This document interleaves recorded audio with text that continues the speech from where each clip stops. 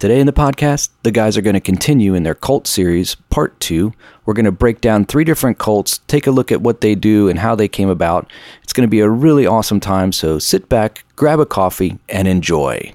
You're listening to the All Out War podcast.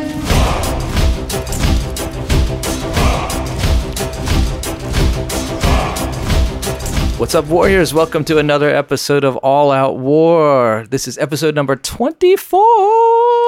We are back in the studio.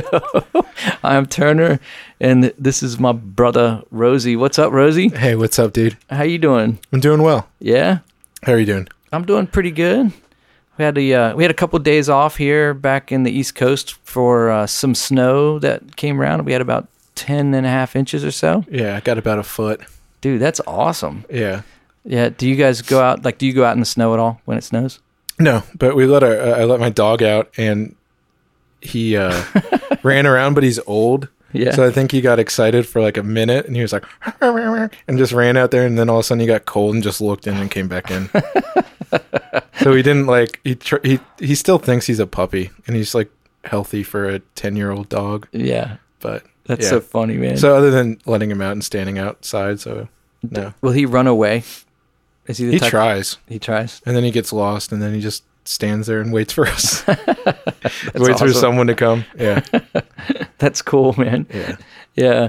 Yeah. I have, my kids, my son and his buddy, he actually had a buddy spend the night. So he was trapped here for 2 days, which is actually really great because then he's got somebody to hang out with, yeah. And we literally veg and Netflix and we just, Yeah. Yeah. I just watched football. Yeah, I watched football. That was another thing we did. That was fun. Made a fire in the fireplace. You know. We just kind of do that. But yeah, it was fun. So, but now here we are, man. We're back, and that's why this is a delayed getting to your ears, our listeners' ears, because we couldn't get to the studio. Right, with 10 inches of snow. How can you get in there? So yeah, but did you know anything? Oh yeah. All right. So did you know that in 1974, in the 1974 amateur draft, the Buffalo Sabres, with the 183rd overall pick, 11th round, selected Taro Tsujimoto, who was a Japanese ice hockey player who did not exist. Wait, what? Yeah. Okay. So explain. So the thing was basically the coach was just or the general manager was just like fed up, and he was just like, whatever, we're just gonna, it was a super tedious process at this particular draft, and he was just gonna have fun, and he's like, yeah, okay, just this guy from the Tokyo Katanas is the name that he said in the Japanese league, and he's like, we're gonna draft this guy, and nobody realized that he didn't exist. And so it went in the books and came out, and he never made the team. No, he didn't exist. He made that name up. Yeah. But is there a Japanese hockey league or whatever? I don't think so. I mean, probably. Yeah. But I don't know enough about that. But he said, he found the name in a Buffalo phone book, and he said the team name, the Tokyo Katanas, translated into English as the Tokyo Sabres, so the Buffalo Sabres. Oh, that's cool. So it was clever, yeah. Did he know Japanese? I wonder if he knew some Japanese. I don't know. Sounds like but I mean, you can look up his whole stats. He was born November 16th, 1954, from Osaka. He's a center. He was 5'9", 165. But they made all that up. Yeah. That's so funny. Yeah. He has fake stats because he's a fake guy. Yeah, it doesn't exist. Wow. Yeah. That's so cool, dude. That was a fun one. I like that. There you go, yeah. Yeah. Listen, people, I can't always find crazy ones and out Satanists and all that kind of stuff. Right. So yeah. Some of them are just always different. Yeah. Oh man, dude, we have a continuation, part 2 today of our cult series that we started last week. If you haven't listened to part 1, go back and listen to it. We set up this whole series with that episode, and we're going to continue on it today. And basically, you have done some amazing research, which you always do, and you're going to bring to the table just some really out there and bizarre cults Yeah. that have been around, some from real long time ago, some that are actually still working and operating today, Yeah. sadly. And so if you're looking for apologetic today, or some kind of like answer to some of these cults, we might weave in some of that. I'm not sure how, because I don't even know what's on your list. Yeah. But what you will hear today is you're going to hear just some really strange, bizarre people and things. Yeah. And so if you needed to break from reality and your work, just listen to this for the next however long it takes. Yeah. And I apologize beforehand. A lot of this is just going to be me reading. And I'm reading I found crazy old news stories and stuff about some of this. So a lot of it's going to be reading, and I hope, we'll be jumping in, but hopefully you've never heard of these guys before. And I picked 3 different cults that are, they're different. So it's not all like satanic cults, or, it's not all doomsday cults, or it's not anything like that. Yeah. So I just tried to find super obscure, 2 that are super obscure, and then 1 kind of touches on something that I brought up last week that I think when we dive into this, it'll be really interesting and shed some light on a story I told last week. All right. So well, let's do it. Let's jump in there. And I will 2 things. Number 1, you have the best reading voice, so you reading a lot doesn't bother me. Okay. But number 2, I'll jump in as I'll give you the little signal in the studio here when I want to ask a question or something. So you'll see me. Okay. So what's the first cult that you're going to bring up? So the first cult has 2 different names. The first one is the Blackburn cult. Ooh. And the second name, where is it? It is the Divine Order of the Royal Arm of the Great Seal. AKA Blackburn cult. AKA the Blackburn cult. Okay. Okay. So I'm just going to go ahead and read this story. Yeah. So they took their name from a single verse in the book of Revelation, 11:3. And this is the verse. And I will grant my 2 witnesses power to prophesy for 1,264 days. Okay. Okay. So now I'm going to start reading. The 2 whose prophetic activities the cult believed were foretold in the verse were a mother and a daughter who used sex, religion, greed, and animal sacrifices to separate believers from their money. Okay, hold on. Okay. Reread that line just for one more time. I need to hear that again. Okay. The 2 whose prophetic activities the cult believed were foretold in the verse were a mother and a daughter who used sex, religion, greed, and animal sacrifices to separate believers from their money. Okay. So this is a cult. It's so weird. This one's so weird, but they try to get a lot of money. They try to become rich. Shocker. Yeah.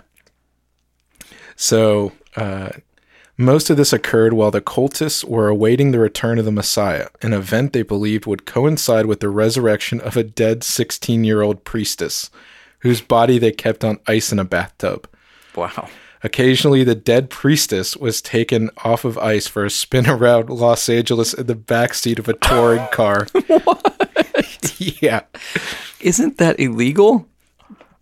Probably. But this happened in the 1920s, so I'll set that up. So okay, 1920s. You could probably pretty much do whatever you wanted back then. That is crazy. Yeah. And maybe we should preface this by saying, as we get further into it, this one isn't too crazy, but one of the cults, the last one that I'll talk about, there's a reason we have explicit content warning. It's not too graphic. I'm not going to go into too graphic, but there's some stuff that I'll read from like crime reports. So just be warned. It's nothing more than like you'll hear on. I mean, if you watch Law and Order SVU, it's nothing crazier than anything they say on there. Hey, I appreciate that warning. Yeah. So kid, put your earmuffs on, kids. Yeah. So all right. So it all began in 1924 when the angels Gabriel and Michael allegedly appeared to May Otis Blackbird, a 60-year-old clairvoyant, and her 24-year-old daughter, Ruth Wyland Rickenbaugh Rizzio, whom the press subsequently dubbed a girl of many loves. In fact, when not delivering prophecies, Ruth specialized in convincing suitors to make her loans, which were never repaid. The alleged angels allegedly told the alleged prophets to close their doors on the world for more than 3 years and to write a book about the sixth sense. Wow. And the book is called The Great Sixth Seal, explaining the mysteries of life and health, heaven and earth. The angels also promised to reveal the lost measurements that would lead them to all the hidden gold and oil deposits in the world. So this is where they start off with. So can I just interject one thing? Please. So this cult, it based off of Revelation chapter 11, okay, and it was saying that the two witnesses in chapter 11 of Revelation were women, right? Yeah, well, these two women are using that as like, hey, listen, we're in the Bible. Okay. So that kind of thing. Well, so they started the cult, and then they used I get it. Yeah, okay. But check this out. All right. In Revelation chapter 11, in verse 6, it says, and this is in reference to the two witnesses, it says, these men have power to shut up the sky so that it will not rain during the time that they are prophesying, and they have power to turn water into blood and to strike the earth with every kind of plague as often as they want. So those two witnesses are men, right? According to Revelation chapter 11, to verse 3 6. verses down, right? From Yeah. So they just didn't read far enough along, and hope no one else picked up a Bible. Right? Yeah. This is why knowing your Bible helps, folks. Right. Okay. So upon hearing this revelation about the book, Clifford Dabney, a nephew of a local oil magnate, Joseph Dabney, joined the cult and offered Blackburn $40,000 in cash and property. Wow. Yeah, that's a lot. A lot. Yeah, for back then. Yeah. 1920? Yeah, 24. 24, yeah. So including... That's during the Depression, by the way. Yeah, it is. So they're parting with... They're getting people to give them large amounts of money in the Depression. Yeah, if we ever have a big recession, depression, I'm going to start a cult. I would like to do that, Would too. you want to help me? Yeah. So including... Just kidding. Yeah, we would never do that. No. Including 164 rolling acres that sprawled across the canyon in the community of Santa Susana Knolls in Simi Valley. So it's in California. Yeah. In the canyon, it was in that canyon that the cult built a dozen cabins and a temple filled with furniture, including a massive gilded wood throne weighing 800 pounds, sitting upon 4 hand-carved paws and adorned with a lion's head. The temple was sealed off, waiting for Christ's return. Oh, wow. Yeah. So during the day, cult members worked at a local tomato packing shed. Every payday, their checks were collected by Blackburn and her husband, Ward Sitton Blackburn, who's 29, who is known as the North Star of the world, and sported a long, drooping mustache and 5-inch long fingernails. They always arrived in their big black car, driven by a chauffeur bodyguard, David Thompson. Oh. So they're rolling in style. Who even has his name, the name of his bodyguard. This is from a Los Angeles Times article from 1999. Oh, wow. Okay. So, after the fact. So, at night, the devotees gathered in a natural amphitheater on a brush and rock strewn hillside to watch the high priestess in their long purple robes kill mules they refer to as the jaws of death. Wow. After the gruesome sacrifices, forest rangers reported seeing the cultists dance in the nude. Oh. On the same site, they constructed a brick oven in which they baked disciple Florence Turner. Wait, what? Just wait. That name scares me. Yeah. Who was 30, allegedly to cure her blood malady. Oh. So they made an oven. And baked her. They baked her in it. Did they kill her? Yeah, 2 days later she died. Oh, man. Believing in Blackburn's teachings and clairvoyant powers, wealthy followers William Rhodes, a carpenter, and his wife Martha, a real estate agent, moved to Los Angeles from Oregon along with their beautiful adopted daughter Willa, who became a priestess known as the Tree of Life. On Christmas Day, 1924, Willa developed a toothache and subsequent infection, which she died from which she died on New Year's Day, 1925, which is pretty crazy to just going back to that. Wow. She died of a toothache. Yeah, You I know, know. like, God bless our modern medicine. I know, man. Well, probably had like Civil War doctors still around back then. Yeah, probably. So the Rhodeses looked to Blackburn to help. Rushing to their side, Blackburn quickly put Willa's body in a bathtub and threw in some ice, spices, and salt, declaring that the tree, the girl, would spring back to life in 1,260 days. Oh, Yeah, 14 icy months and 3 household moves later, the Rhodes settled down after buying a small white bungalow on Marco Place in Venice. There they put their daughter to rest. William Rhodes, so they kept this girl on ice for 1,400 days? for 14 months. 14 months. Okay. Yeah. So William Rhodes built a metal-lined coffin for his daughter and a trapdoor in the bedroom floor for visiting or quick getaways. In another casket What? next to Willa's, they buried 7 puppies that represented the 7 tons of the angel Gabriel's trumpet. Okay. Blackburn returned to her What the- writing. What? I'm just serious. Like what? What? You just sitting there and you looked at a puppy and you were like, hey, that reminds me of Gabriel's trumpet, Yeah, 7 of them. right? Like what the? Yeah. Okay. Yeah, well, as you'll come later, a lot of cults that I didn't even think about, but it's a interesting point that ones that are claiming to be Christian or, Yeah. whatever, they get really wrapped up in numerology, Oh yeah. like numbers. So 7 is a, it's the perfect number, it's right? a perfect Yeah. number. It's a holy number. There's Number all of kinds God, of, yeah. yeah. So Blackburn returned to her writing, promising that when she finished, Willow would rise from the dead. So this woman still hasn't written the book yet. So in 1929, when Blackburn failed to come up with the lost measurements of the universe, allegedly stolen from Noah by his son Ham, when Noah's Ark was under construction, the disgruntled Dabney sued for fraud. Willa Rhodes soon became the centerpiece in a series of sensational disclosures.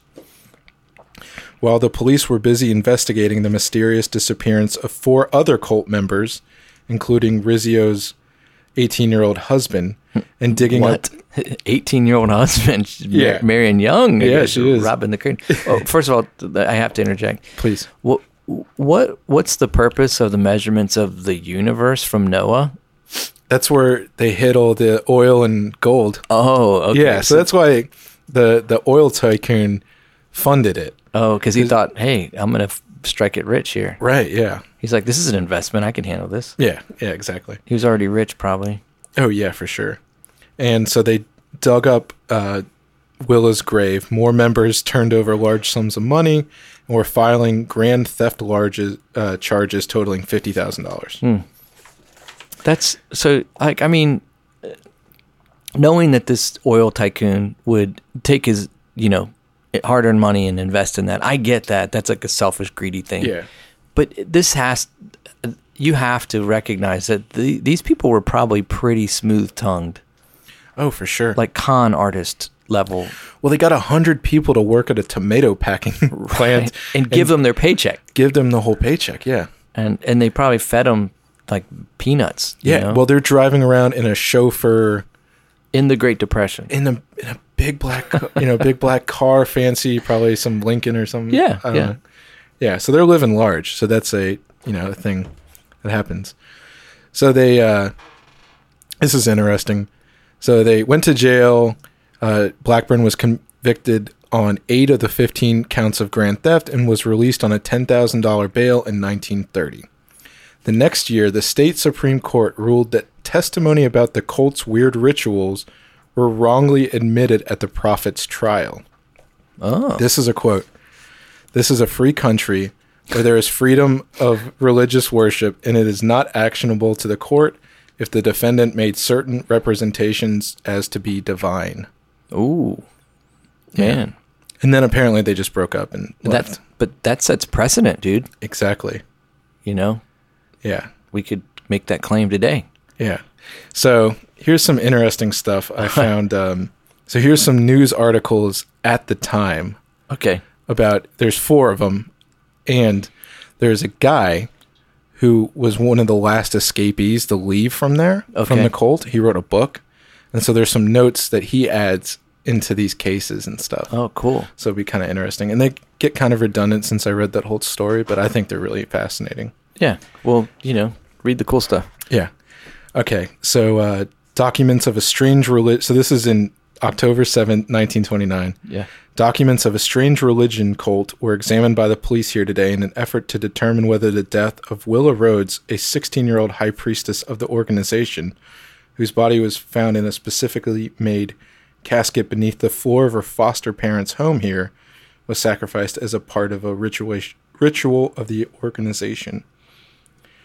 The foster parents were held as material witnesses, and they unearthed it. Mrs. Rhodes tearfully admitted that the girl died more than 4 years ago, and her body had been kept for more than a year in the hope that she would be resurrected through the powers of the cult. So isn't that just so crazy when you think about that? The things that people put their hope in. Yeah. Yeah. So this is what he said. I'll just read this one because I already read through the whole story. Yeah. So this is what this guy said about the cult. The specifically made caskets were cedar and lined with copper. Willa's stepfather soldered the joints to make them airtight. He and a companion spent 2 days creating what amounted to be a compact but reinforced burial chamber. Wow, I can't speak. Chamber. A reinforced barrier chamber beneath the floor of their bedroom. I can't. Now you're getting in my head. Sorry, dude. Yeah. They didn't just dig holes and place coffins in them. It was a bit more elaborate. Willa was preserved on ice for 14 months and then interred beneath the floor of the Venice cottage. It took 600 pounds of ice a week to preserve Willa's body. Man. No one had household freezers back then. Yeah, that's what's so crazy. Yeah, she was transported once upright in a car the day she died and was then wrapped in a blanket. During every other move, she was in her coffin.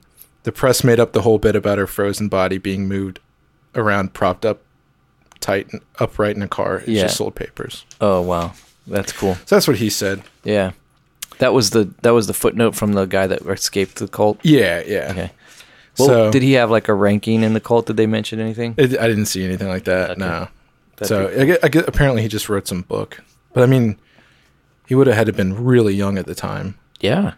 Yeah, I mean, and I mean, the age of mortality back then too was low because, I mean, doctors, you died from a toothache, Yeah, so I assume he was, yeah, exactly. But, dude, that's crazy. Yeah, so there's just a fun cult that you haven't heard of. Oh, nice and fun. Yeah. The old Blackburn cult. The old Blackburn cult. There was a road when I grew up in my neighborhood, and it was this long, curvy country road, like kind of on the backside of my neighborhood, and it was called Blackburn Road. Yeah. And there was a house, a big mansion up off that road. It was called Blackburn Estate. I'd love to check that out and see, like, and when I was a kid, it seemed like, oh, creepy. I wonder if it's like, you wonder, and it probably was just a country home that the Blackburn family or something like that, Right. But wonder if it was related to the Blackburn from this thing. Yeah, you never know. Where was this? In California. Yeah, it's pretty far away. Yeah. So, I mean, it's still possible. You never know. Never know. Yeah. So, the second cult that I'm going to talk about is way bigger than just a single cult. So this is, I decided when I was going through and trying to pick some, I talked about that when I accidentally went to a cult last time, and I didn't really follow up with anything or information. So I thought this would be kind of a good way to break down what my dad looked up. Remember, because I said that he had, I sent him the picture of the church, and he looked it up, and then he found all this stuff. Oh, yeah, okay. So, and maybe, and when we get into the brainwashing, the techniques that they used that separated this cult, you'll probably be able to jump in a lot. Okay, cool. So the whole thing is called the G12 vision or movement. Now, this, just to make clarity for our listeners, this is the cult that you visited. Yeah. You visited this particular church. Or you thought it was a church? Yeah, I thought it was a church. Okay. So I'll read a little bit of the history of it, and then it kind of, you'll see how the church, I guess the individual church that I went to, there's like 200,000 members worldwide. Gosh. Of this movement. Of this G12. Yeah, church planting thing. Isn't there a Mercedes, like really awesome Mercedes called a G12? I'm not sure. I'm not into Mercedes. Or G5. G5. I don't know. Oh, I'm sorry. not sure. I'll Google it while you're talking. Yeah. Yeah. As a good Polish, I have Polish heritage. You won't drive I would don't drive Germans. Oh, that's cool. Yeah. My grandparents, I feel like it would be disrespectful. Yeah, it's a G5 Mercedes. Okay, there you go. It's an SUV. Okay. Yeah, that makes sense. I'd drive one. I wouldn't. I mean, I'm just got British and Scottish and... Yeah, I heard this comedian just as he said, and I started doing it because I was like, yeah, that makes sense. He's this Jewish comedian. He said the way he gets revenge on for the Holocaust is he walks by German cars and flicks boogers on them. So I won't say that I do that, but I won't say that I don't. Okay. As a little piece of rebellion. There you go. So don't drive a German car near me. That's cool. Oh, that's great. Yeah. I do my part, Yeah. I drive all American. Yeah. I drive Japanese or Korean. Okay. Anyways, that's a whole other thing. Yeah. Okay.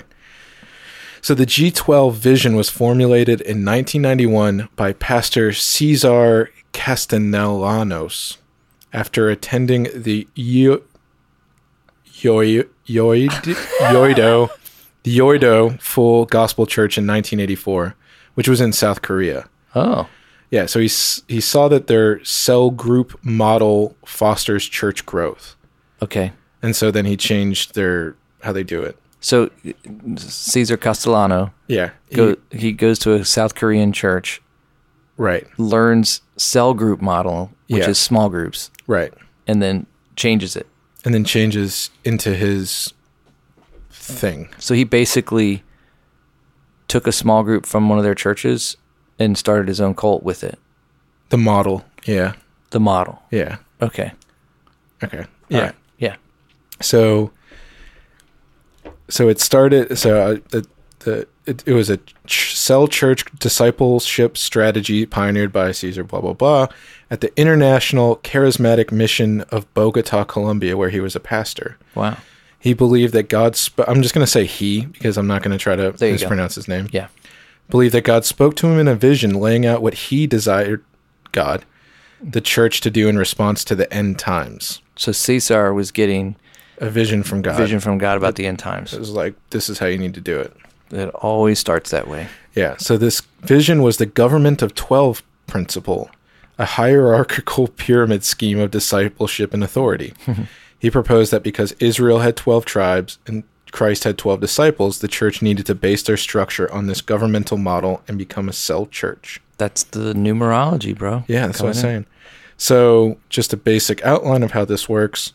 A pastor trains 12 people to be cell leaders. These cell leaders are responsible for discipling 12 others in a cell group, usually with a minimum number coming from the community and not within the church they attend. So you have to steal people. Oh, wow. So you have to go find them. Right. Yeah. So this kind of makes sense as to, like, when I laid out that everyone was super attractive. And driving, like, the guy had like a $5,000 Breitling on. Yeah. Like all this stuff. So they want to make it super attractive that you want to come hang out with these people. So that's basically what they do. And I don't think I have anything in here, but a big thing that this church did in particular is they would get like a bunch of hot chicks. I'm dead serious. I read about this on like forums where people were talking about their kids getting sucked into this. Okay. They would have like a bunch of hot chicks in like some, I don't know, German car, like a Mercedes roll up. Okay. And act super interested in some guys. And then say like, oh, hey, do you want to come hang out with us? Blah, blah, blah, blah, blah. We're going to this other thing. Like a bunch of our girlfriends are there. And you're like, oh, yeah, these hot chicks, they want to hang out with us. Let's go hang out with them. Easy prey. And then they start Easy getting prey, that. right? And the same thing with the reverse. They have hot dudes, I guess, that roll around. It's a little bit harder with women, but yeah. Yeah. So maybe they're both going after guys. It's called the low-hanging fruit, man. Yeah. Guys are pretty easy. All right. So he's getting visions about the end times based on number 12, and make 12 guys have to disciple 12 guys that they get from different churches. Right. Okay. Okay. By the way, all of the name of the way it sounds like a legit, like, no, I'm serious. Pyramid scheme? No, it sounds like a legit church. Like the name of the cell group and the connected to this charismatic thing and, you know, all of that. Yeah. Yeah. So it says, so here's some of the issues before we get in. Okay. It talks about. So like some other charismatic and faith movements, G12 has no statement of faith and no governing doctrines or beliefs. Whoa. These subtleties of the practices are governed by teachings that are not biblically sound. They're all found in his books. Oh, we're going there. Yeah, one of his books is called Success Leadership Through the Government of 12. So it's like all this stuff. They have a stages of implementation called the Ladder of Success. The stages are win, consolidate, disciple, and send. Win, consolidate, disciple, and send. Does consolidate mean take all of their earthly possessions? I would assume so, yeah. Basic. Okay. Yeah. Consolidate their wealth. Right. And so it says, here's where they start getting into some mind control techniques. Ooh. So they use a lot of hypnotic techniques and mystical manipulation by prolonged sessions of loud music, clapping, dancing, jumping, and rolling around in a tiring, breathtaking atmosphere until the person has lost consciousness and ultimately falls into a trance. But this is too much of a human effort, falsely entering into the realm of the supernatural. So after all, a born-again experience is supernatural, but like Nicodemus, never are we taught by the scriptures to acquire it by ritualistic and hypnotic means. Okay. So is that an editorial note? Or is that, okay. That's what the guy stole it from. Okay. So I'm going to read some more. So this is where it starts getting crazy. Okay. Yeah. Okay. So this is based on... This is a newsletter that was put out by, you know, these big groups that deal with cults specifically. Christian, you know, like a Christian mission. Like a rescue type place, yeah. Yeah. Okay. I already read that part.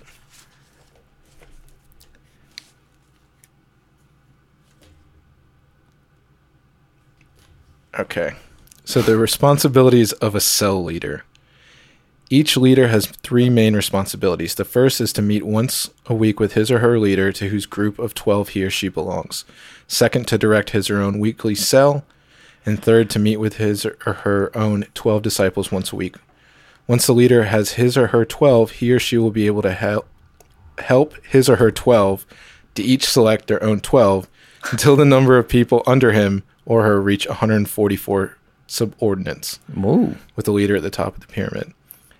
At that point, the leader no longer directs his or her own cell group, but continues to supervise his or her own 12 to assure that all is running correctly. So again, more of that. Okay. So they have this thing called the encounter. So again, up until now, if you didn't know anything, it seems pretty okay. Yeah, it's just the way that they structure the church. I would say, especially if you're like a seeker. Right. And you don't have a real, maybe you don't know Jesus personally, but you're interested in spiritual things or whatever. They're not shoving Jesus down your throat and you're hanging around hot people and they seem successful. Yeah. And they're all on board. Everybody's like moving in the same direction. You feel like you have some community. Exactly. Very appealing. Yeah. Very appealing. All right. So they call this thing the encounter. Okay. So it's based on a Spanish Catholic 3-day spiritual retreat. Okay. Called something in Spanish. I'm not gonna try to say it. All right. El Encantor. Yeah, Cursilos de Cristianidad. Gotcha. I gotcha. Yeah. Yeah, I only took Spanish for like 6 years. Okay. But I can't remember anything. All right. So for many, the encounter is one of the most controversial components of the entire G12 system. One of the chief objectives of G12's centerpiece retreat is to facilitate a powerful, life-changing personal encounter between each participant and God. Mm-hmm. So Castellanos, whatever his name is, has called this the Peniel experience, a reference to Genesis 32:30, in which Jacob saw God face to face. Peniel, huh? Peniel. Peniel. Yeah, I know. Is that right? Yeah, that's that third eye or whatever. Yeah. Oh, that's the pineal. That's spelled. Pineal. Is it spelled differently? I think so, but it might be the same thing. Okay. Yeah.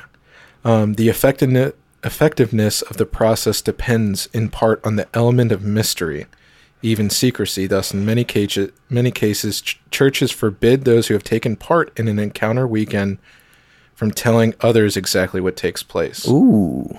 Yeah. In Latin America, so it's big down south in Latin America. Yeah. Central South America, yeah. In Latin America, if someone asks a graduate how the encounter was, he or she is instructed to simply say, "It was tremendous." Given the number of disturbing reports we have received, it is not difficult to see why. So this is what the founder says about it. Okay. Only those who have gone through the pre-encounter should take part. The group should be homogeneous. Men, women, young men, or young women, or married couples, boys and girls can participate in the children's encounters. Oh, get them young.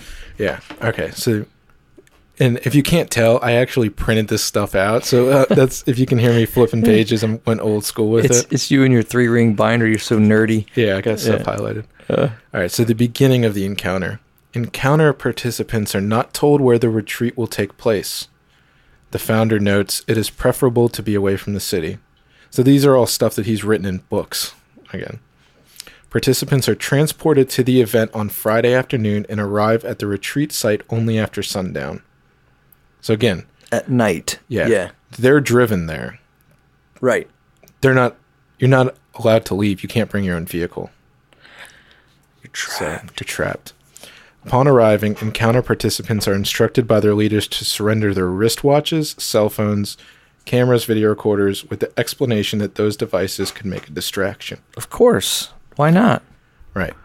What if one changes one's mind? He says, the founder says, no one may leave before it ends. Ooh. Even if someone should resolve to go home, they often cannot because they have no idea where they are. And they don't have a way. Right. Like, what if, and they don't have a phone. Right. And the thing with the wristwatch is important too. Yeah. Because you have no idea. The concept of time. Which also kind of plays into this hypnotic, the mind stuff they do. Yeah. They said, we even have reports of youth encounters at which the organizers padlocked the doors in order to prevent anyone from leaving. So the founder emphasizes that early during the encounter, each participant must be confronted with his sin, its causes, and its consequences. Thus, it is necessary to create a sin list. Oh. In some encounters, this list has been prepared beforehand, so that throughout the 3 days of the event, each participant can carry it with him and check off every sin he has committed as soon as he remembers it. In some cases, participants are given a list including sins so grotesque and perverted that they never would have entered the person's mind until then. Oh, great. Typically, each participant is expected to write his name on a personal sin list and indicate at which church he belongs to.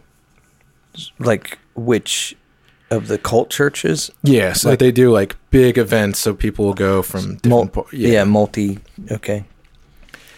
Gotta keep track. Right.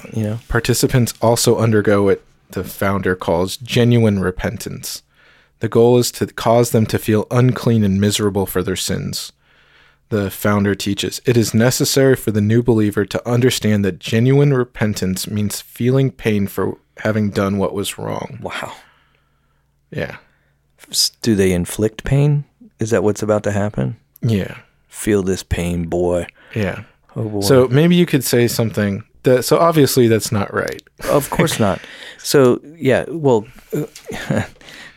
there is such a thing as godly sorrow, and it leads to repentance, and it's when your conscience is, when the Holy Spirit convicts your conscience and your spirit, and you recognize God's holiness and your sinfulness. Anyone that has a living relationship with the living God, like a true living relationship with the living God, they're going to understand this whole sin relationship pretty quickly, because God is holy.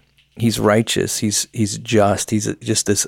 He's this outside of our understanding realm, and in a lot of ways. But when that encounter, when we have an encounter with that God, His holiness presses against our sinfulness, and you just can't mistake it. the conviction in your heart is real. So my guess would be that these individuals, probably some of them are genuinely convicted. Right. Like I would say that they're going through this list of things. But then I have the other side of me that's thinking like there's a whole lot of manipulation and, so like you said, like there was things on the list that wouldn't even enter a person's mind until they read it. Right. And then they're like start to double, question themselves and like, oh, maybe I have thought of that before. Right. So yeah, that's my opinion on with sin. There. Cool. Yeah, appreciate that. It's actually not even my opinion. That's biblical. So. All right. So what's more, it is consistently reported that during the breaking of curses session, participants, non-believers, new converts, and longtime believers alike are treated as though they are on the very same spiritual level. The founder clearly doesn't define what methods local leaders should use to make their encounter participants feel the pain of their sins, but organizers have often gone to extraordinary lengths. All right. For example, participants in Central America have described repentance sessions in which an audio recording was used to portray a scene of family abuse. Wow. First, the screams of a child were heard as she begged her drunken father not to beat her mother. Wow. Okay. So they just blast this in the room where all these people are. So anybody that's had dealt with child abuse, boom, or abused, yeah, maybe been the abuser. Yeah. Then the terrified mother's screams are heard as the husband attempts to strike her. Nice. According to independent witnesses from 2 separate encounters, this recording lasted almost 10 minutes and was played at a deafening, almost unbearable tone. She should have listened to him, honestly. She should have listened. She brought it on herself. Right, yeah. I want to make a joke, but I can't. I know. In this atmosphere of artificial hysteria, the participants' emotions finally broke so that they might seek God's forgiveness. The spiritual shock treatment can take other forms. During one encounter session, the heart of a large animal was produced by the leader, and each participant was asked to pass by and stab the heart. Oh. The leaders taught that we wound the heart of Jesus in just the same way when we sin. Okay, that sounds like something that a newbie youth pastor would do at a youth summer camp or something, like to prove a point. Like you bring up a cow heart, throw it down on a table, and stab it. This is what you do to Jesus every time. Yeah. Oh my goodness. In another encounter, participants were presented with a heart made of fabric, which was immersed in a container filled with red paint. Next, the heart was thrown to the ground, where it was trampled by the session leader, thereby teaching participants this is what they do with the heart and blood of Christ each time they sin. As the leader stomped on the heart, the participants in the entire room were spattered with red paint. In yet another encounter, participants were told to sniff excrement so they would know how badly their sin stinks before God. Goodness. That's incredible. Yeah, the goal of these grotesque practices is to persuade the participants that they are terrible sinners and greatly in need of God's forgiveness. Okay, so that's one way to do it. Yeah. So this is not a healthy thing. Sniff this crap. This is exactly what you smell like when you sin, you filthy sinner. Yeah, it's crazy. Unreal. All right, so this is the inner healing that takes place. Man. Another encounter session called Faith to Heal Our Souls focuses on the participants' need for inner healing. Each participant should identify in each stage of his life how the traumatic experience took place in order to enter and heal the wound. An encounter leader helps participants to identify their inner hurts through the power of suggestion, mentioning traumas of rejection that each individual may experience in his life. Yeah. This regression takes them from the womb all the way to the present, with the guide making troubling suggestions, such as, you are the result of an unwanted pregnancy. When you were born, your parents expressed disappointment that you weren't the sex that they hoped for. Nobody was happy that you were born. Nobody wanted to take care of you. You were sexually molested. Nobody ever helped you. You never succeeded at anything. They just rag on these guys. Yeah, you're just a loser. Yeah. Participants are often asked to make a list of the people who have mistreated or harmed them in one of the more ways mentioned. The session leader may use regression to return to the moment when the trauma took place. The participant is asked to recreate the hurtful act through visualization, then pray and ask Jesus to take upon himself the offense or the harm inflicted. So, all right, I gotta pause there. Yeah. Because this is the problem that I have, is that there's some of what's going on in this that is, it's like, some of it is actually, I don't know how to say this without, like, I don't want to affirm what's going on there because there's so many things that are wrong, but it starts off on the right foot, and I think it starts off with the right agenda, if you will. Hey, you need to understand that God's holy, you're a sinner, and you desperately need forgiveness. No Orthodox Christian would argue that statement. Right. It's just the manner in which you go about trying to communicate that and prove that point and bring a person to that same understanding. Right. That's where it gets weird. Yeah. So the tactics they're using, I mean, locking people in, taking all of their devices, not to be a distraction, all that stuff, like all of that is just leading up. But this inner healing thing is a big deal because there's actually a whole lot of charismatic leaning churches today that have been practicing inner healing for as long as I know. I mean, I've been a Christian for 30 years, and as long as I've been a Christian, they've been performing these practices of inner healing. Mm-hmm. And it's very similar to what you're describing here from this 310 cult or whatever it is, the G12 cult. Yeah, it's all about getting God's number 12. But anyways, there's that inner healing thing is something that's been around for quite a while. And but here's the other thing, is that there is a need for healing. I mean, if I've been molested and I've been carrying that around in my life for the past, however long I've been a believer, and all of a sudden, I become a Christian, or maybe, okay, say I'm molested as a kid, I become a Christian, and now this perpetrated sin has been placed upon me from somebody. Mm-hmm. I need healing and deliverance from that. Do you know what I mean? Yeah. And when I say deliverance, I don't mean like I have demons, they need to be cast out of me. That comes next. Yeah, I'm sure it will. What I need deliverance from the pain and from the oppression of the effects of that sin that was perpetrated against me. Right. And you are going to find that only in Christ. But to go about doing it that way, mm-hmm. it just seems counterproductive or counterintuitive, if you will. At the very least. Yeah. Like, I mean, a good counselor mm-hmm. that's walking someone through this, they more than likely have PTSD. They more than likely have, they're carrying around, they probably have reacted out or acted out on in their life in some way that's been sinful. A lot of people molested. Like, I mean, what did they say about strippers, right? Every stripper has what? Daddy issues. Yeah. Right? Their daddy's done something to them. So they're acting out, right? Because of sin that was placed upon them. Mm-hmm. Just thinking about these things, like the way that they're doing it, it's just actually harming people. Oh, yeah. It's making it worse. Yeah. And I thought that's why it should be I thought when I found all the ways that when it actually breaks down the secret meeting thing. Yeah.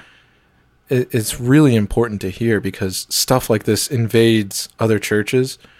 And maybe if you're listening and because we read how they twist scripture, but this is like really scary to see or read or hear, however you're doing it, about how they actually do it in practice. Yeah, the practice is where it starts to get really dangerous. And you see I see it with each subsequent thing. It's just, and again, you have to remember the environment. They're just completely trying to break a person. Yeah, they're isolated. They're completely like abandoned, basically like trapped. Right, and you start to think people that suffer. I'll use this as an example because I have friends that were active duty that have done a lot of combat and stuff like that, and they have tons of. I'm not trying to make light of it. They just have a lot of PTSD, and they'll always talk. I'll make it even broader. Soldiers, when they go together, and this camaraderie that you see with military guys, that they all understand what each other have been through and stuff like that. Yeah. So they have this bonding that happens at a traumatic event. There's a bond that because they all went through it together. Right. Yeah. So that each of them understands the other in a very It's a deep way. Yeah. deep way that people just don't understand. Right. You just don't understand what it's like to be in whatever situation. It happens not just with soldiers, but it's an easy one to categorize with people in other situations that. Yeah, like police officers working on duty together, or firemen, or Yeah. Stuff like that. high risk jobs. Yeah. Right. Or shared experiences like being molested together. That kind of stuff Right, happens. yeah. So anyway, the point I was bringing up with that is you can see how people in these sessions start to get that with each other. And that is what makes it even that much more hard for them to leave the cult. Right. Yeah. Because then all of a sudden they're like, I went through this thing and now I feel I would assume after going through such a traumatic thing and being able to come out of it, and then everyone like, oh, you're welcome to the family, welcome to the church. Now you're family, your family, quote unquote family. Yeah. Like there's a huge sense of relief that has to come at the end of this thing, and you went through it with these people that together. So now, how do you leave something like that? These are the only people that understand you. Yeah. They know all your sins. Well, and too, now you're gonna. What are you gonna leave to go back to that? Go Right. back to what you got healed from. Right. Right. So now you're going back to like a wasteland. Yeah. So this really is just like a Super manipulative, man. but it's like a textbook of how to break somebody. Yeah, I guess it is. I feel like I'm reading this and like getting instructions on how to start a cult. Yeah. Well, I mean, yeah. Please get no ideas, anyone listening. This is not for you. Yeah, I'm gonna start my own cult, so I'm not gonna join yours. Right. All right. So talking about demons. Okay. So the next phase of the encounter. The founder teaches that all Christians, including pastors, need to be delivered from demonic bondage in order to be surrendered to the work and bring numerical growth to their congregation. Oh. He says, it is a reality that evil spirits control people's lives and hinder their Christian development. So he believes in generational curses. Mm-hmm. They're believed to be passed down from one's ancestors. That's a pretty charismatic, normal charismatic belief, by the way. Yeah. Generational curses. I didn't know that. Yeah. So once participants have been delivered from their demons, they are prepared to receive the filling of the Holy Spirit with this sign of speaking in tongues. Oh, okay. Yeah. That's the only sign that you've been filled with the Holy Spirit and delivered is tongues? Yep. And so... Okay. Whole lot of babbling going on in that place, I bet. Yeah. The old encounter. So next is the purification stage. So it says, during one encounter in Central America, the leaders sought to illustrate purification by setting up a barbecue grill in front of the participants. They pulled out a container holding the organs of various large animals and first removed a tongue and placed it on the grill. Then they instructed participants to literally grab their own tongues and symbolically cast them onto the barbecue so that, just as the tongue is burned on the grill, so their tongues would be symbolically burned, so they might only be used for edifying words. Next, the leader removed a pair of eyeballs from the container, placed them on the grill, and asked the participants to touch their own eyes and symbolically toss them onto the barbecue so they may be purified by the fire and only look upon good things. After this, they did this with a pair of animal ears. Lastly, they grabbed the testicles of an animal and tossed them on the fire. Oh, no. In the same way, asked people to grab their genitals. What? And throw it onto the fire. So they would be faithful to their spouses and abstain from illicit relationships before marriage. Oh, come on, man. Yeah. And then they, at the end of all this thing, of course, because they have to throw it in too, during the course of many encounters, a memorable feature of the final day is a series of offerings. First, an offering is taken from whatever money the participants have on hand. Then the session moves to a new level in which participants are urged to give any possession of value they can bring forward, even urged to bring all that you have. Witnesses in different encounters in El Salvador said they were instructed that if you don't give, your finances will be cursed. Oh, yeah.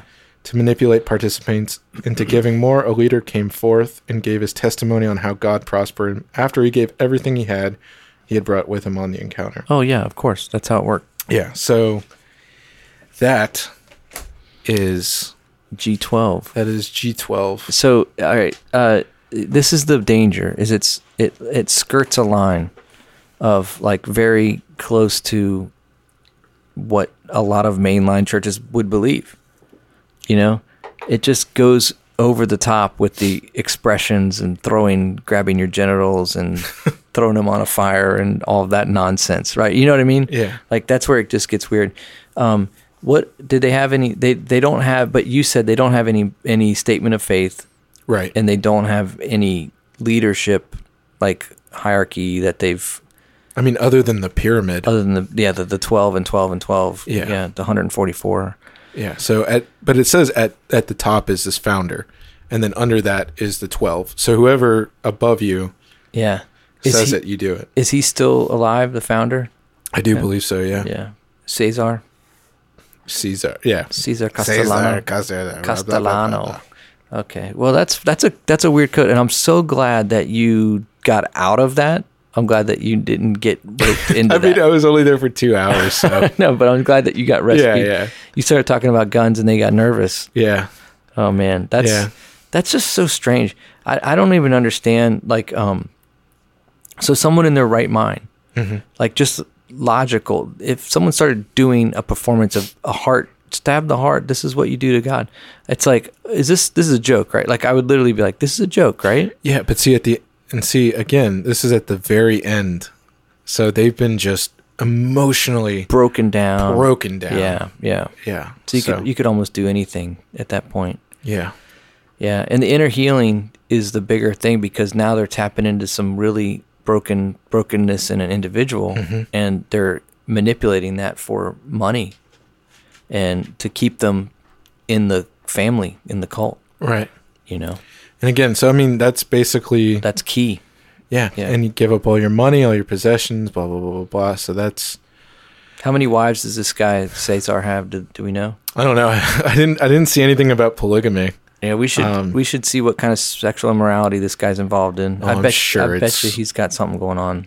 Yeah. No doubt he's taking money. No doubt he's living high on the hall. I bet you he has a jet. You know. Oh, I'm sure, yeah. If there's 100,000 members, yeah.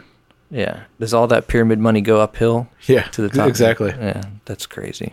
So, oh boy. Yeah. So you have one more? I got one more. Okay. And this is, like I said, one is kind of like, oh, that's, the first one is kind of like, oh, that's cool. I didn't know about that.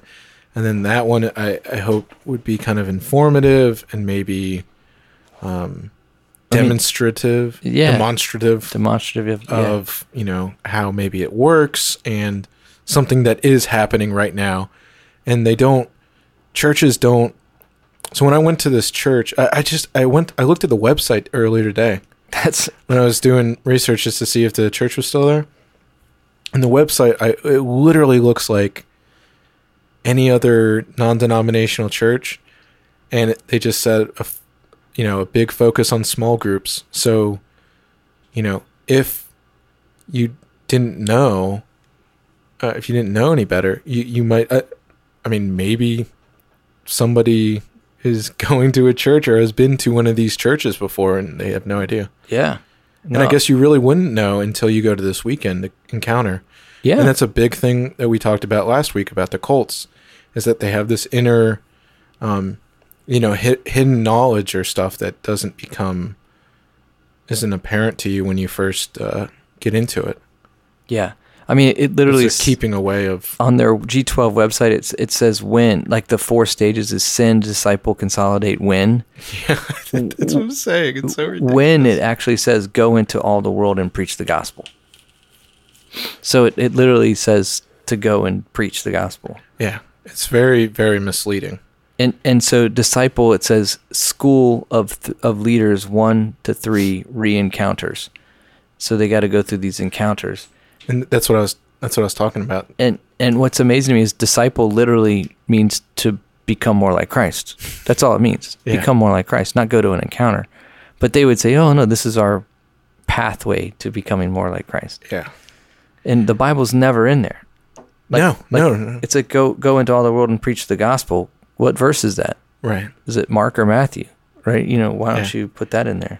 Yeah. It's not in his leadership success book. And see, that's another key thing that, last time, if you have to view everything, you can't come to the Bible as its own. You have to go through the lens of what the revelation that he's been given of the 12, right? The government of 12, right? Yeah, which is an interesting thing. I was reading and it brought up this point. So Jesus had 12 disciples, right? And one of those was Judas. So, what does that do for your? How does that edifying in the structure? Yeah. So, right. Anyway, so I set that up had one that was, oh, okay, and then one was, oh, that's kind of serious, and this is absolutely insane. All right, so this one is super crazy. This is nutbag crazy, just all right, insane. Let's hear it. What do you got? Okay, so this cult is down in Argentina. What's up with this? Sorry, Brazil. It's one of those. What's with the South American cults, man? I don't know, but you better get it together, South America. Or you're gonna have to drop the America part because we don't take kindly to. We'll build a wall. We'll build a really big wall. It'll be a hedge of protection. Yeah. Okay. So this the English translation of this cult is called the Superior Universal Alignment. Superior Universal Alignment. Okay. Yeah. So I'm going to read a little story about this stuff. And there's not a lot about this cult because I'm going to read some news stories afterwards about the indictments that came from this. Okay.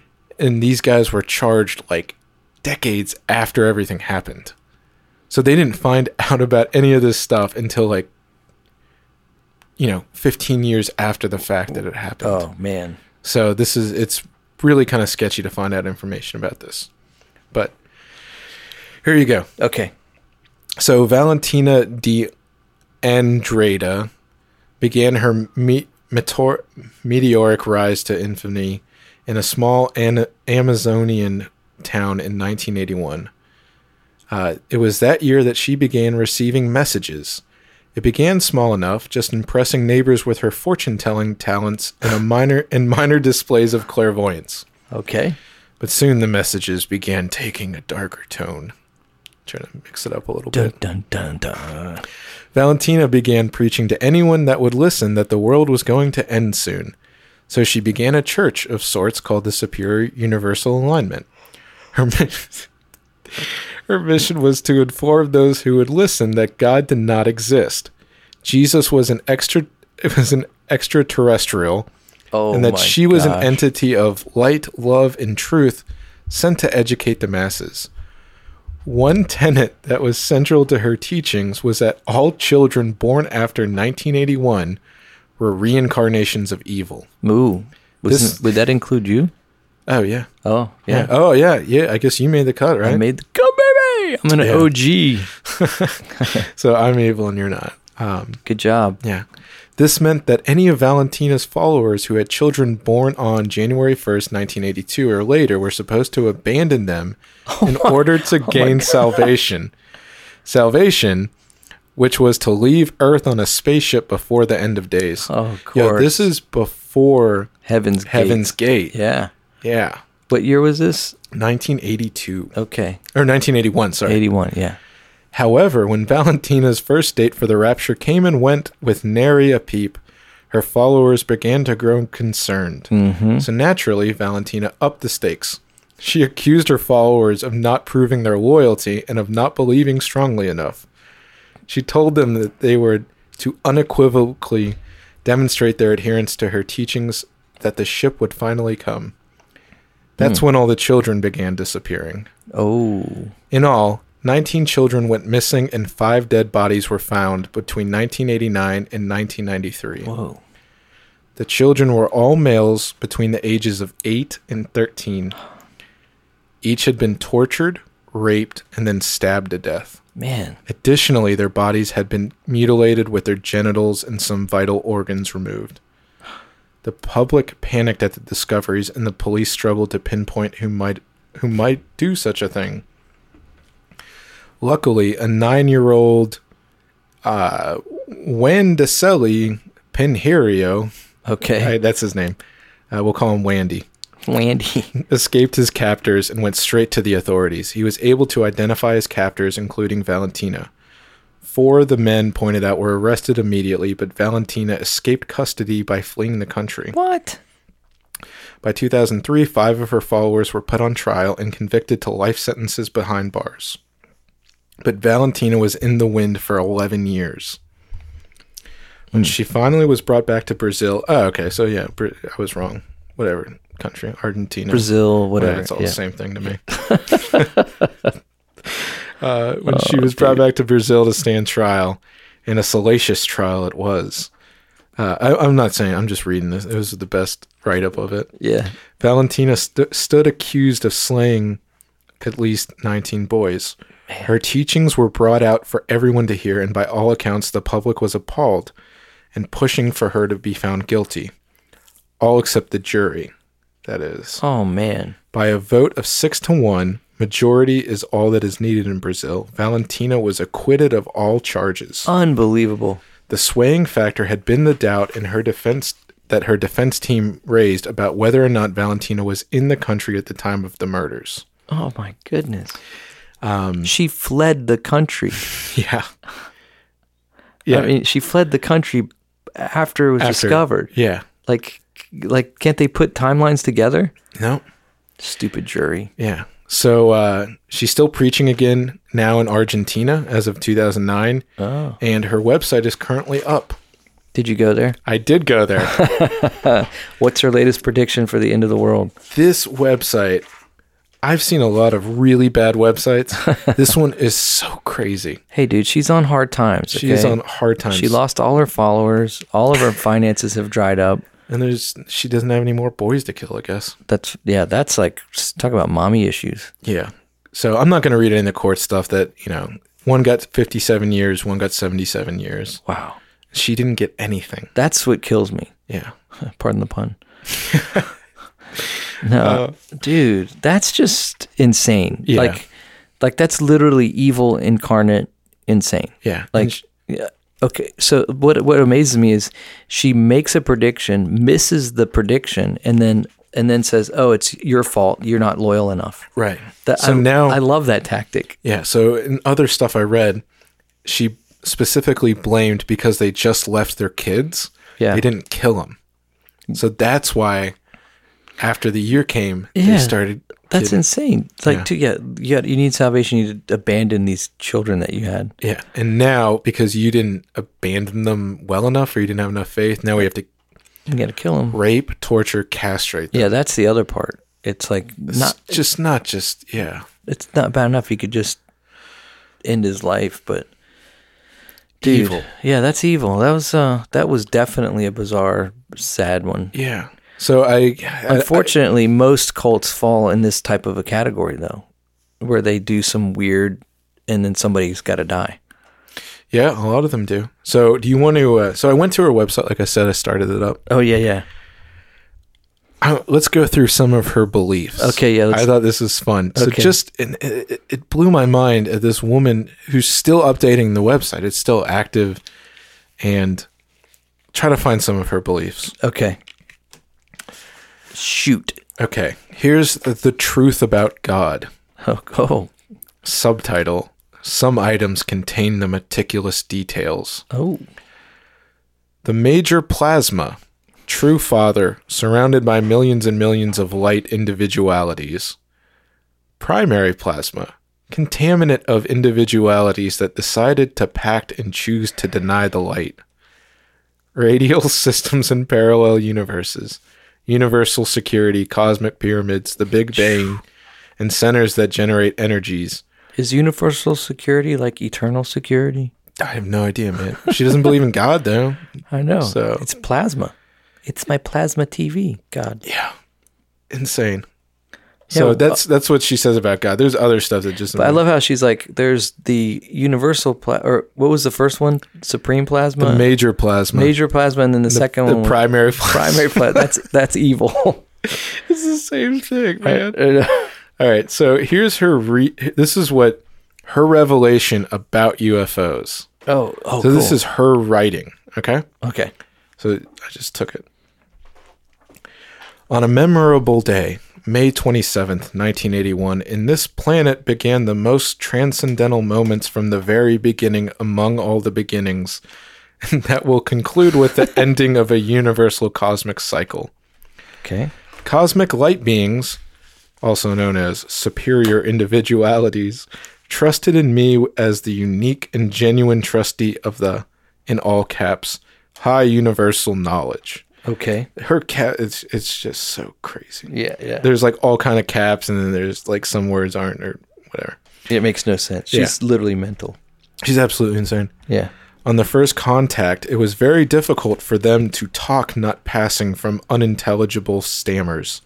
A few days later, it became firm. So this was what perfectly dominated by them. Months were dedicated to answer about my past. A real avalanche of conflicts, pains, and lack of affection. Wow. High universal knowledge was slowly transmitted to me. It pulled down absolutely everything taught to us. The impenetrable mysteries to reason sprang in the fertile land so easily as a healthy seed germinates. It is easy to understand the huge puzzles that scientists and many other people are just desperately trying to decode. At first, no one will be able to imagine what this meant to me. Obviously. The impact was tremendous. This caused me spraying tears. Spring tears? This caused me spraying tears. Okay. Like, yeah, I got you. anguishes and begs us not to continue, as if I could not bear it. From desperation, this phrase came up. Truth demands, reason to know it, and strength to uphold it. You possess both of them. But why me? I will not bear it. Please stop. And I bumped into the table, copiously crying. The lady must pay attention to our words in due course. You will understand the magnificence of a whole that you must know, and we will keep on detailing it. Nothing remained without an answer, so I began to feel love for those beings, a love that gradually matured and with an unknown strength. I started transcribing the revelations to study and decode them, since as long as they arrived, the contents of the words was different from the usual way. Okay. Interesting. Yeah. So she's getting these encounters. Wait, that's the other cult. She's getting these like visitations from UFOs. aliens. Yeah. And these supreme plasma people. Supreme plasma. I'm trying to find she brought up something about her thoughts on homosexuality. Oh, great. So this will be interesting. Coming from a woman that kills boys. Yeah. That are 8 to 13 years old. All right. Maybe we can end with this. Yeah. This is her view on homosexuality. Okay. From her own words, she wrote this. Neither is, as many people understand, believe, affirm, suspect what they say, lack of shame, and so on. Homosexual is it's 2 words. Homosexual is programmed in the energy. Oh. From the childhood, puberty, adult, or at due time, the energy sends out towards the physical conscience what is congenial, not existing doctors, or someone who boasts to know that will get to modify the programming. Okay. She will feel an irresistible physical attraction by his or her own sex. Therefore, when the energetic information is received, couples break off. One of the members or both join separately with to whom she or he felt attracted to. It is criminal and unfair not to allow them to be happy. They only want love and to be loved freely. Where is the lack of shame or crime? Insensitive parents are not parents, but executioners of their own sons and daughters. It has to be understood that homosexuals are the victims of the programming originated by the one whom you say to accept. It was bold. Wow. And whose wishes you respect, and then you should get down on your knees and think instead of expelling them and show yourselves as chaste and poor. Am I wrong? So she's a social justice warrior too. I wonder what her thoughts are on feminism. I don't, there's Who knows, right? yeah. So I'm sorry to waste your Where's what is it, like 5 minutes. None of that doesn't make any sense. None of those are words, but You they know, don't mean anything. Weirdly though, I understood what she was saying. She likes gays. She's affirming it, and she's saying that everyone else should affirm it, and that it's pre-programmed. That was her whole idea. Yeah. It's pre-programmed in a person. It's not a choice. That's what she's saying. Yeah. The aliens have spoken, Rosie. We have to obey. So now we know The origins of... it's not, so we know that you're not born that, it's not a, You are you born born that that way, or are you chose that way? It's you're chosen to be born that way by aliens. Oh, It's both. my We have not been, my head just exploded. Thanks. Oh man. so I wanted to contrast and read some of that, as there's a point. Here's a point. You see, it doesn't make sense. Maybe it's a South American thing that they don't. Well, no, they're both from South America. Yeah, they both are. But you see one that like has all this structure and Yeah, or appearing to be orderly. and all this other Yeah. stuff, and then you see these people that are absolutely, that doesn't mean anything. What is that stuff like? It's bad, beep, crazy. Yeah. That's what it is. That's the best way I can But describe still, it. she got hundreds of followers to kill children Yeah, that's insane. spouting that stuff. It blows my mind. Well, yeah, it's just I don't know who I feel sorry for more. Her when she stands before God and the real God, Yeah. or the followers who followed her. Yeah. Like, I don't get that too. Like, did you take your brain off at the door? Yeah. Like, did you just not think about that? Yeah. Yeah. So and it's very subtle too. I think when these cults start to work into people's lives, it's all subtle, and then it slowly gets talons, and then it's like they can't break free. Yeah. And that's the crazy thing about them, man. Dude, So, well, yeah. I think I tried to give you guys a nice contrast of the wide array of different cults. Yeah. So I hope you guys enjoyed that. I thought it was fun. It was cool. Yeah. I mean, it's a little sad at the end there, but that's okay. Yeah. So next week, I'm going to try and bring a couple of my own, and we'll probably wrap the series up. Yeah. We might add some things to that program as well. Just, helping people understand a little bit more about mind control a little bit, and manipulative tactics and things like that, that they'll use. But, dude, that's the worst, like you were saying, the worst kinds of cults are the ones that are very close to what we would consider orthodoxy or, legitimate Christianity. And I think that's why we both wanted to spend a lot of time last time laying down, how. Right. Yeah. The G12, like on their website, when you were talking and stuff, I was on their website on my phone just checking them out, and it looks very legit, and even some of the wording is right, but the lack of a statement of faith, and these are the things that you have to understand, is like a statement of faith is really what you believe. This is like what your core beliefs are and what you're going to live for. Make money. Right. That's their dollar bill. Yeah, their statement of faith is bring your checkbook and bring it often. Yeah. But I think that it's interesting, and so because of the motive of money, and these are things that we were warned of in Scripture, that people are going to preach Christ out of selfish gain and for wrong motives. Paul addressed this, very early on in the church, when he was already, like on his second or third missionary journey, he was already facing, these false apostles and people with wrong motives and distorting and twisting the truth a little bit. And that's outside of like the Judaizers, right, that were always following him around and stuff. But yeah, man, that's crazy. Well, man, this has been a cool episode. Yeah. I think I hope it wasn't too boring, and I hope my voice wasn't too no, dude, it was made you guys turn it off. It was great. It was great, man. I loved it. Thanks, man. I enjoyed it. Yeah. So, hey, we will wrap this one up, And we will catch you guys on the next episode. Thanks for listening.